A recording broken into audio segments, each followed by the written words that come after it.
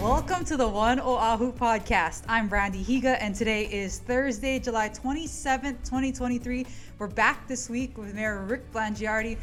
Mayor, are you happy? I don't know if people are doing a welfare checks on you. Well, I am happy. I'll tell you why. Today is a day of reflection. Today happens to be what would have been my dad's 100th birthday. And so I've been thinking about him today on July 27th, and all that entails. So yeah, I am happy. I'm proud of our team. I'm proud of the work we're doing. There's a lot of challenges, big challenges, serious challenges, but that's what we all signed up to do. So I don't know, it's not like in a constant state of happiness per se, but you feel good when you feel like, okay, we think we know how we want to approach this problem. Here's a solution, and we're working on it. That's always exciting when you feel like you've got a good game plan and you're executing. Speaking of something to get excited about, we've had some key hiring announcements recently. Yeah. Let's start with Dita Hollyfield, your new director for the Department of Enterprise Services. Well, we're really excited about Dita. She brings a depth and breadth of experience in creating events that I think I said earlier that people remember, high quality events, but she just has a boundless energy and a passion. She's well connected in town. She's been in media. She understands if you will, the viewer, or let's say the attendee experience. I'm so used to saying the viewer experience from my years in broadcast, but because she's done events, and we're just really excited to have her. We think she's going to bring a nice dimension all the way around for both, because her people who worked for her loved her. I know I've heard from all of them, they're so upset she left, that she's just, I think that the people who she's got 300 people now to be responsible for on our Enterprise Services Department. And the fact that I'm not sure, but I think she may be the first woman to hold this position. I think it's been a male-dominated position, and probably driven because of the golf courses more than anything, right? But having the golf courses and the zoo and the various venues at the Shell and the concert hall and in the arena, and all the potential that represents for people's recreation, if you will, in life, I think I'm looking forward to what she's going to do.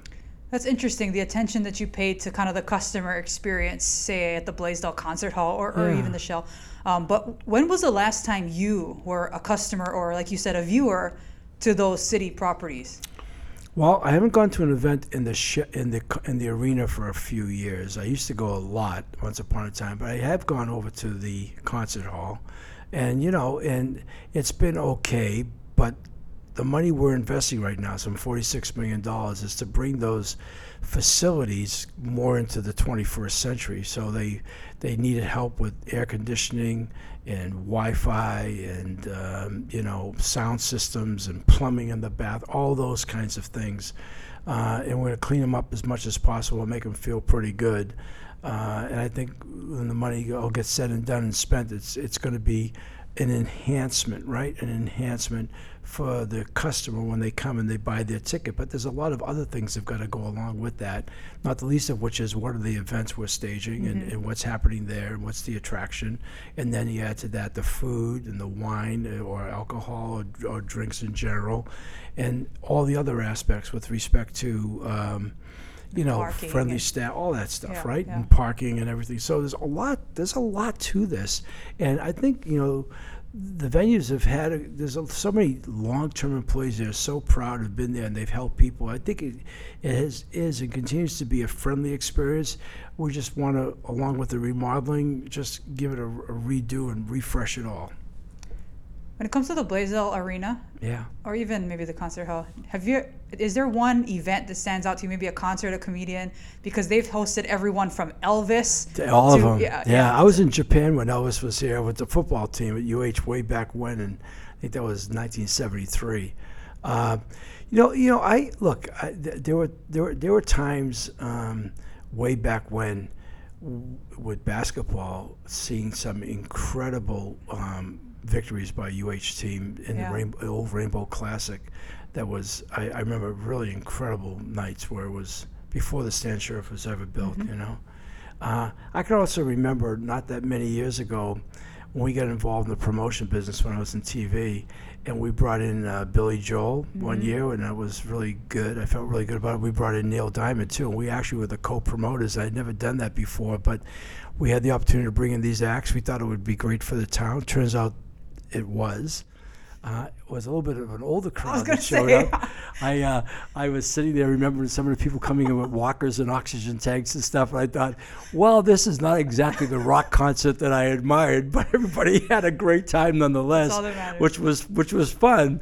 But those are kind of cool experiences because.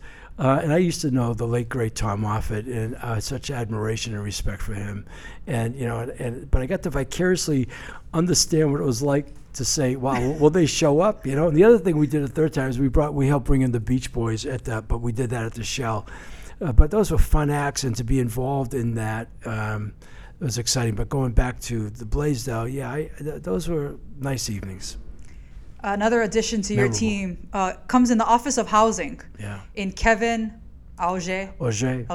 Yeah. What are your expectations when it comes to his addition? A lot. And I made it really clear to him because we're real serious, as we have to be right now, especially in the week of the emergency proclamation just got signed about the expectations and our need for housing. And part of what we didn't have in place when we first came into office 2.5 years ago was really a housing organization. And so through a couple of efforts we made, we really got to understand and realize what it was we were lacking, what it was that we thought we could possibly do if we had the right people. And since we brought in Denise Iseri Matsubara, who then handpicked Kevin Auger, who worked at the state over at HHFDC for the last 6.5 years, an absolutely brilliant guy.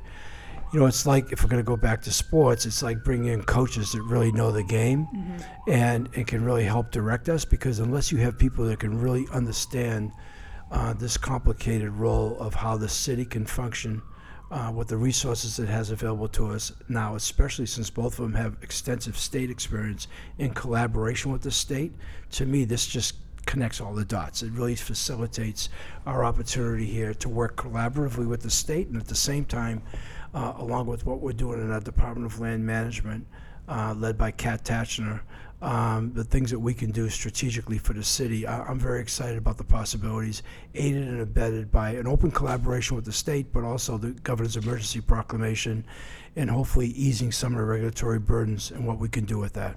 You mentioned that emergency proclamation. What does that do specifically for the city and county of Honolulu? We're still determining that. As of today, we're coming close, but as I said a moment ago, it does help ease regulatory burdens. We've got to take a look at what it helps us facilitate that we think we can actually build on. One of those is in the Bill 7 sector, which has a lot to do with incenting, a program for private landowners to help us build housing. But there's some other amazing projects that we've already begun to work with the Hawaii Housing Authority on, that the city can help participate in what we do with DPP and planning and permitting, and along with also what we can possibly do using our private activity bonds. So it's a myriad of things. It's complicated, and I don't mean to make it complicated, but it is complicated, and that was one of the things that hit us when we first came in, and we tried to decide, okay, what is the role of the city? What can we do? What can't we do? And so in talking to people in a podcast like this, I don't mean to make it complicated, and we're working our way through it, but honestly, it's hard to simplify it, but I think we have clarity now, at least on what it is we want to get done. And to that end, we hope to be able to contribute significantly to the governor's stated goal of 50,000 homes over the next 5 years. Yeah. The day after that proclamation was signed, you were on hand at the groundbreaking for Halawa View Apartments 2. Yeah. Kind of a neat concept because you can see the rail station there at Halawa from that site. Can you tell us a little bit about that project and maybe its potential? Well, I think its potential is great because it's all affordable. I think it was 330 units. It's the second installment. They have Halawa View Estates 1 there now, and as they talked about that day, this was 5 or 6 years in the making. They had to go through a lot on the land acquisitions, and so. But anyway, nonetheless, they're there, and there were, legal challenges, there were financial challenges. The city was able to participate, help push the rock up the hill and get it over the top, and I'm really pleased. But I think more than anything, since it's within walking distance of Aloha Stadium, and all that will represent ultimately maybe someday to whatever retail and perhaps even a stadium actually being built there, not the least of which is the rail going by there and within walking distance of the station. when you think long term, when we talk about transformative, when we say things like it's a 100-year project, and what you see today is really shouldn't be judged, because what we're creating is really for future generations. That's what that speaks to. This is, people who can live affordably near public transportation, that can move them around the island where they want to go efficiently and effectively. That's a good model. Mayor, we've talked about gun violence on this podcast before, but just last week we had another deadly shooting, this time at a bar. What's your message to folks who maybe don't feel the safest right now in this city? I wish there was something magical I could say. This really boils down to bad people with bad intentions doing terrible things. And, while we're trying to enforce the law as much as we can, especially when it relates to guns, we've been very aggressive on our approach to sensitive places after the Supreme Court ruled on open carry. But these are not good citizens who are qualified to carry a gun. This is a bad actor at any time. I think the thing that really is of concern to me is that while crime is trending down, and we have numbers to prove all of that, we're seeing more gun violence in Hawaii than I can remember. And I've been involved in through the news organizations, doing stories over the years. You kind of have this sort of collective memory.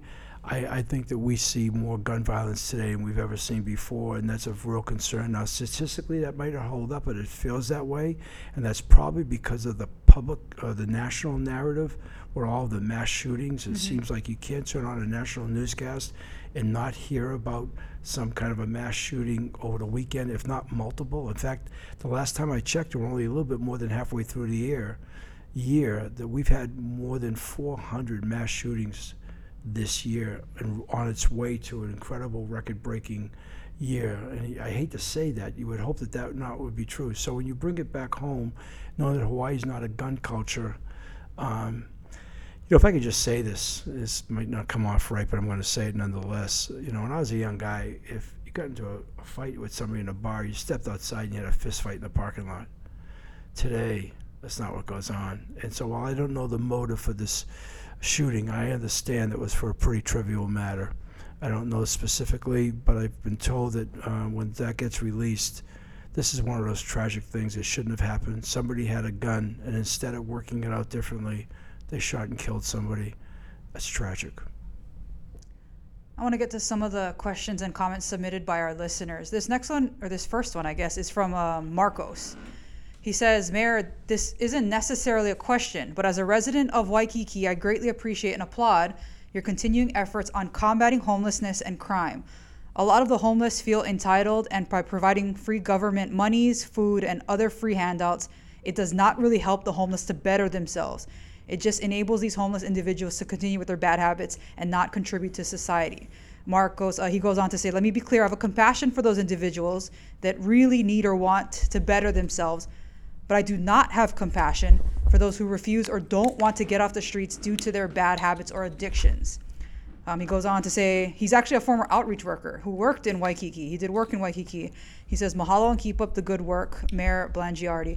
And I'm guessing this came in response to the story that broke about the homeless feeding from the church in Waikiki. And I guess the way we can expand on this is, Mayor, if you can just explain what happened from your side.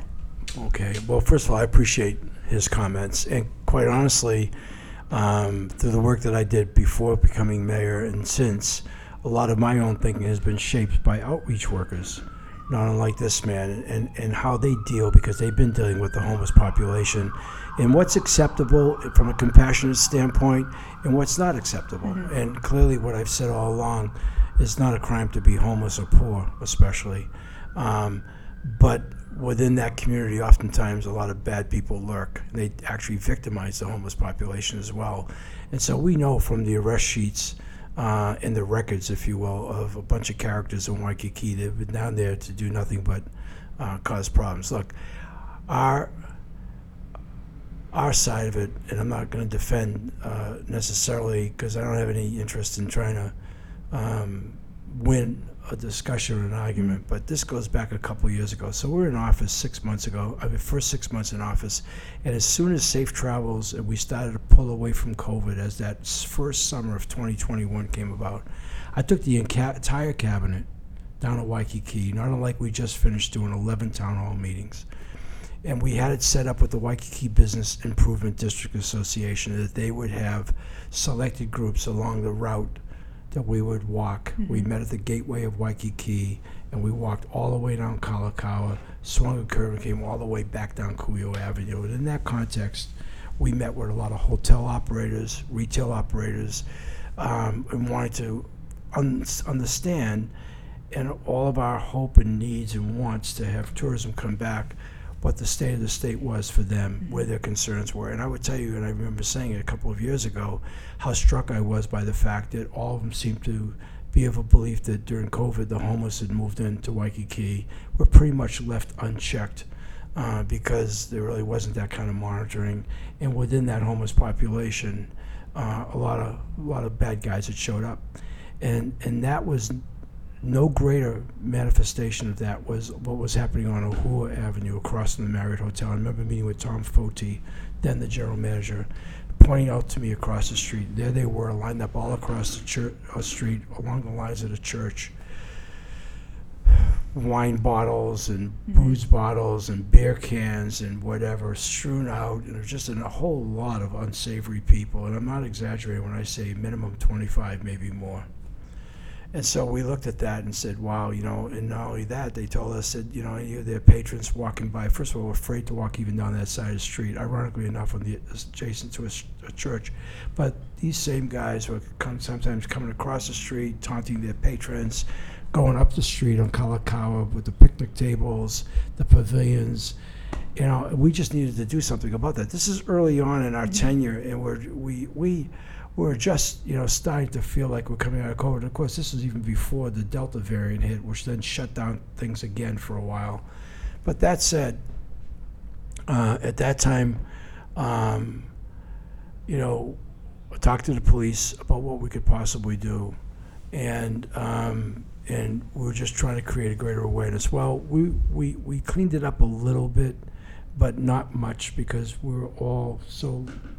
A year ago, in summer of 22, after a year and a half at this, I called up the priest, Father Akiona, that is responsible for St. Augustine's, and I said that I needed to talk to him. So I went. He said, "Your timing is good. I really could use your help." Went down, sat down with him, and I brought the police with me because I wanted to reassure him we could help him, because he was asking for help, and it was obvious to me what we were dealing with. Not only just in the fact that they were homeless, but the kinds of people who were labeling as homeless, were really a bunch of guys who were getting arrested repeatedly by HPD for all kinds of misdemeanor, in some cases felony offenses. So he said, "Look, I have all the doors of my church are boarded up, except for one entrance. These people have been urinating and defecating in my bushes. They've killed all the bushes." He made it really clear that he needs the help from the city, because the church didn't own the sidewalks. The city owned them, and he expected our help. And then he also told me his concern he had, because these very same people were now beginning to get disruptive in church, and they were coming in and disturbing parishioners in their time of worship. And so we said we would step in. That's why I brought the police. We promised that we would do that, and we cleaned all of that up in the ensuing year.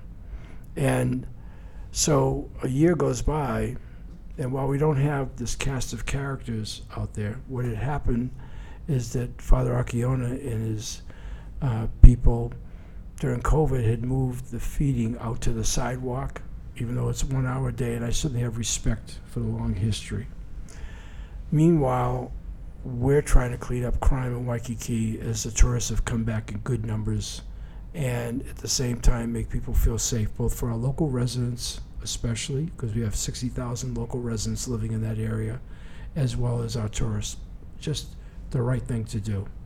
And I would tell you, more than anything, public safety is our number one priority, all the way around, whatever that means, however that means. So that said, I came down to visit. I called him, and he said, "Well, your timing is good." He said, "And you're a patient man." It had been a year, 1 year to 1 year, okay? Summer of 22, after addressing it initially in the summer of 21, right. meeting with the summer of 22, now it's the summer of 23. I got on and say, I said, look, Father, we've had some real success in Chinatown. You know, with River of Life moving out, they mobilized their ministry. They're still distributing food. And they had a much more aggressive program than you did, and they're doing very, very well. In fact, I think that you saw last week there were comments in the paper by Rand Watermore. I'm not making this up. He's talked about the incredible growth. I said, I really think, because at that time we'd spent the year documenting, taking pictures of the criminal element that was eating at the church. Admittedly, a different food service, 1 hour a day, 5 days a week. Seems benign, but very enabling nonetheless. On our sidewalks, which was creating a problem. So I asked him, I said, I'd like you to consider, I couldn't authorize to order him to suspend your service, think of an alternative means of distributing your food like River of Life did. I understand if you know who your local families are that you claim need it, but I don't want to stop feeding these bad characters. Figure that out, Father. You should be able to do that. There can't be that many families only doing it an hour a day. To which he said he would think about it, take it to his board, and let me know. He said, I'm leaving for the mainland tomorrow. While he was on the mainland, he called me up and said, we're going to take your advice, and we're going to stop feeding on July 14th, rather. I said, thank you, Father. I appreciate that. At no time did I ever tell him you have to stop feeding him. I suggested to him an alternative means, as evidenced again by River of Life and the success they had.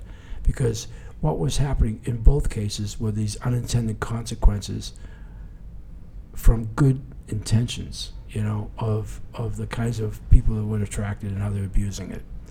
So we come to this agreement, and then lo and behold, I mean, the last time I saw Father Accione, he gave me a big hug and thanked me for being so understanding, so caring, and so helpful. I swear to you, he gave me a big hug, and I said, Father, God bless you.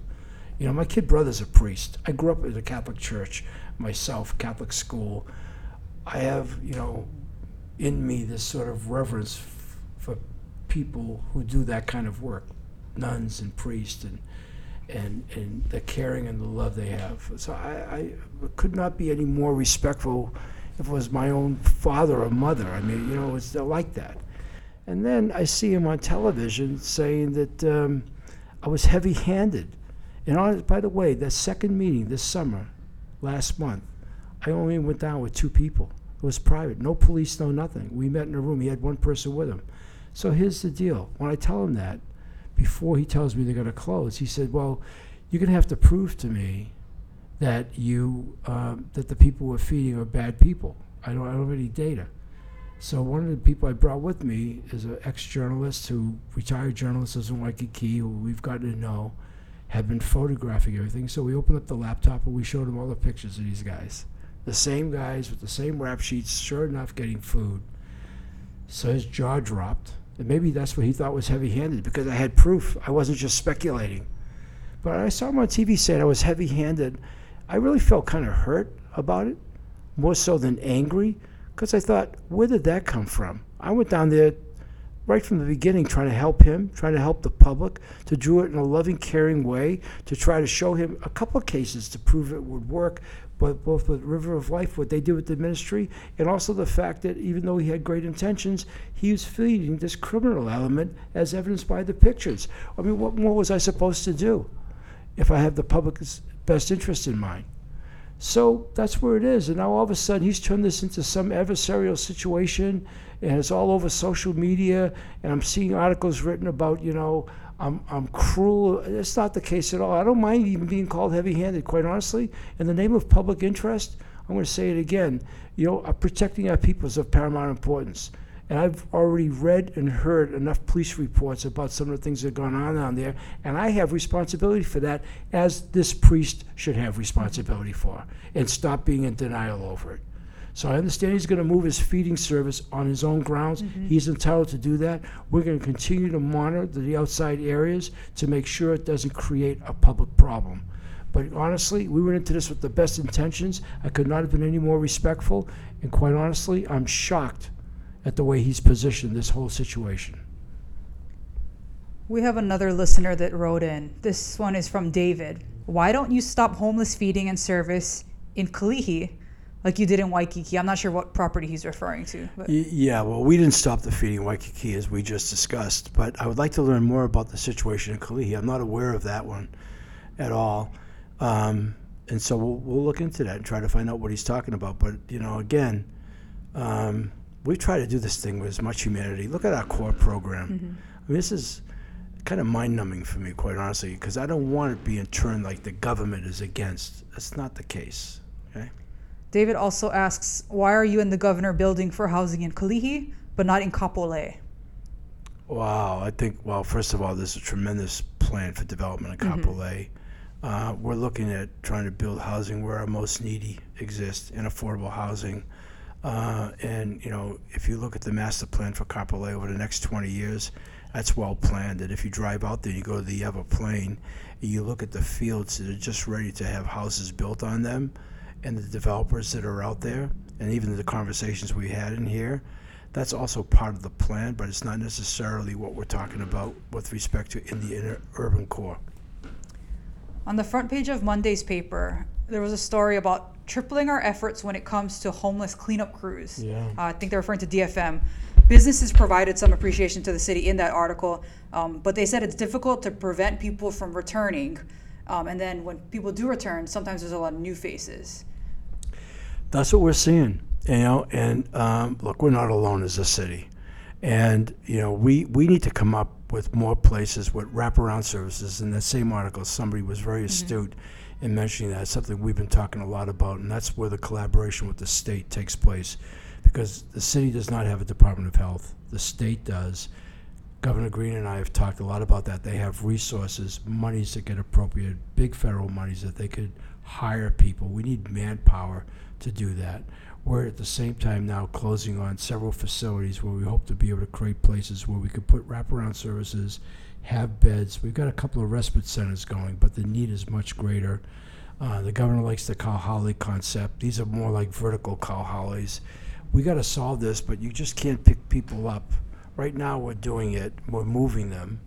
But that's, in some ways not different than the compassionate disruption that I know doesn't deal with the systemic problems that we have to deal with, and that's what we want to be able to do. I've talked about this before, but in our point-in-time counts here on Oahu, more than 50% of the people have been on the streets 10 years or more, and most of them, a very high percentage, suffer from some form of mental illness or addiction, or then you've got a few people out there who are just incorrigible, who just say, this is how I want to live. All of that doesn't make it simple to deal with. You recently signed into law Bills 37 and 40 that provide some relief for some homeowners here on Oahu. What did it take to get those done? Well, I think it took the fact that there was such and has been, outcry of the increasing cost of living, and what it is can we possibly do about it. So I want to credit Esther Kiana. She was really the champion on 37 and 40. We're talking about tax exemptions for kapunas. We're talking about additional tax credits. Tax credits, look, the expensive nature of living in Hawaii has always been the case, but it seems to be more pronounced now than ever, and we're trying to be responsive to the extent we can be. So we were all caught off guard by the increase in home prices. So that's why we did a one-time only $350 tax exemption, and that led to a discussion, a narrative about seeing what else we could possibly do, especially for people on fixed incomes. So we've increased those numbers there, but we are in a battle against food costs, energy costs, housing costs, lack of rental facilities, all of that. So we're very aware and trying to do whatever we can. And one of the things that we don't talk enough about that I'm really proud of is the success we have with the rent utility relief program and all the amount of money that we got distributed. One of the best cities in America doing it, some $360 million to 25,000 families. So, we've been doing everything we can to offset or keep roofs over people's heads. This is just one more thing. But at the end of the day, there's a finite amount of resources you can go there too, because the property taxes are how the city develops monies to pay for city operations. So you just can't sit there and peel everything way back. It's a challenging balancing act, but I'm very proud of what we're doing, and I think we're being very fiscally responsible. You also put pen to paper on Bill 28. That's the one with Narcan in some of the liquor establishments. Why do you feel so strongly about that one? Because fentanyl is, as I've listened to different reports and read, the most dangerous drug ever in the history of the United States. You know, it's killed almost 75,000 people a year ago. It's 50 times more powerful than heroin. It's very addictive. It's prevalent. Sometimes it's not just coming in as pure fentanyl, it's getting laced into other street drugs, which we've already seen people die from because it was in their cocaine locally. It is, if you listen to what's happening on the mainland, they're talking about more than enough fentanyl there to kill every single American. You know, they've never dealt with this before, you know. There are 2 cartels in Mexico that send all their ingredients to China, and China then gets it back, and they smuggle it, you know, through. And I mean, all this is documented. It's all been well chronicled by national news services or whatever. And I don't know, federal government, the DEA is trying to deal with it, but we're in a battle we've never seen before. I quite honestly, the cartels are that powerful that and what they're doing, and they don't care about death. So in this country, when you do the math, there's more than 200 people a day dying. And a perspective I gave our team last week, I talked to them about it. You know, I'm a product of really the 60s during the Vietnam War. When I was in college, it was a big issue, you know. And when all gets said and done, that was a horrific war following the Korean War, following World War II, that killed a lot of Americans, as people look at it now, unnecessarily. If you go to the Vietnam War Memorial in Washington, D.C., there's 58,000 names. And that was a horrific chapter one time over multiple years in our history. Here's a drug that killed almost 75,000 people last year. It's projected to increase this coming year in ways that's just brutally lethal. I mean, it is so quick, it is so instant, and it's ruining families. It's killing Americans, and it's sort of like, you know, it's not a war on drugs. It's a war to save people's lives. And I talked to Chief Logan. He gave a report, and our fentanyl, that's this year alone, are up 50% in Hawaii. If that's not a cause to keep you alarmed, I don't know what is. So having Narcan readily available, should somebody be exposed to it, would be number one, life-saving. If somebody's able to get it administered, and then if for some reason it's the wrong diagnosis, it's rendered pretty much, it doesn't hurt you. So having this available in light of those incredible statistics and the threat of fentanyl is the responsible thing to do. And I wish to God we weren't doing it. I mean, this is so scary. It's so aggressive. It's I mean, the numbers of people dying are just really staggering. We dodged another bullet last week with Tropical Storm Calvin. Yeah. How pleased were you with the way that the city went through the preparation, the posturing, with a new DFM director as well in the seat for that storm? Yeah, well, you know, Hiro Toya, who runs Emergency Management Services, did a really good job. I remember it was almost 2 weeks ago now, on a Saturday morning, we had our first call with the entire team from Civil Defense when Calvin was still a few days out, right, in preparation. And, you know, nobody wanted to overreact, but the planning was very, very thorough on what we could anticipate and even tracking the storm. So once again, you know, Hawaii for the most part was saved. I'm not exactly sure how much rain they actually got on the Big Island, but here in Oahu it was nominal. And we were spared. But, you know, my biggest fear in this is that these storms come along and we try to prepare people and then it doesn't happen and everybody goes, yeah, no big thing. But we're dealing perhaps with a certain inevitability that at some point a storm is not going to pass us by, and I worry about people not being prepared. And so I think it was a great get back in shape for hurricane season type of thing. I'm hoping it doesn't happen again the rest of the year. Experts tell me it will, so I'm hoping that people began their preparations as a result of Calvin and that it will serve that purpose. And let's just hope for the best going forward. This week, Honolulu is playing host to the Sister City Summit. Yeah. Can you tell us about just, you know, what you hope to get out of that? Some of the dignitaries that are here in town. You know, It's going to be, as we begin today, an amazing experience because I have 10 sister cities to Honolulu, 10 different mayors that are here. We're doing this in conjunction with the sister cities from the neighbor islands, of which there are like 3 or 4 at each one. And the visiting mayors from Honolulu are going to come in as well. Governors holding sessions.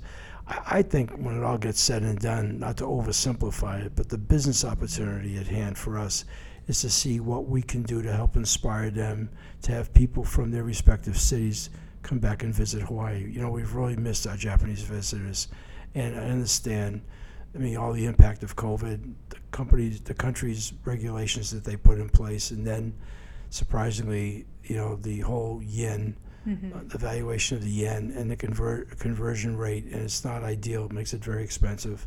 I think it was up to 142 the last time I checked. So that's like, spending $1.50 on something that would cost you $1. And when you do that, and the kinds of money it takes to take a trip like this, that's a big surcharge. So if the trip was going to cost you $1,000 before, just to use simple math, it's now basically $1,500. On a compound effect, that adds up very quickly, and it can be the difference between somebody coming and not coming and just waiting for prices to come down some, right?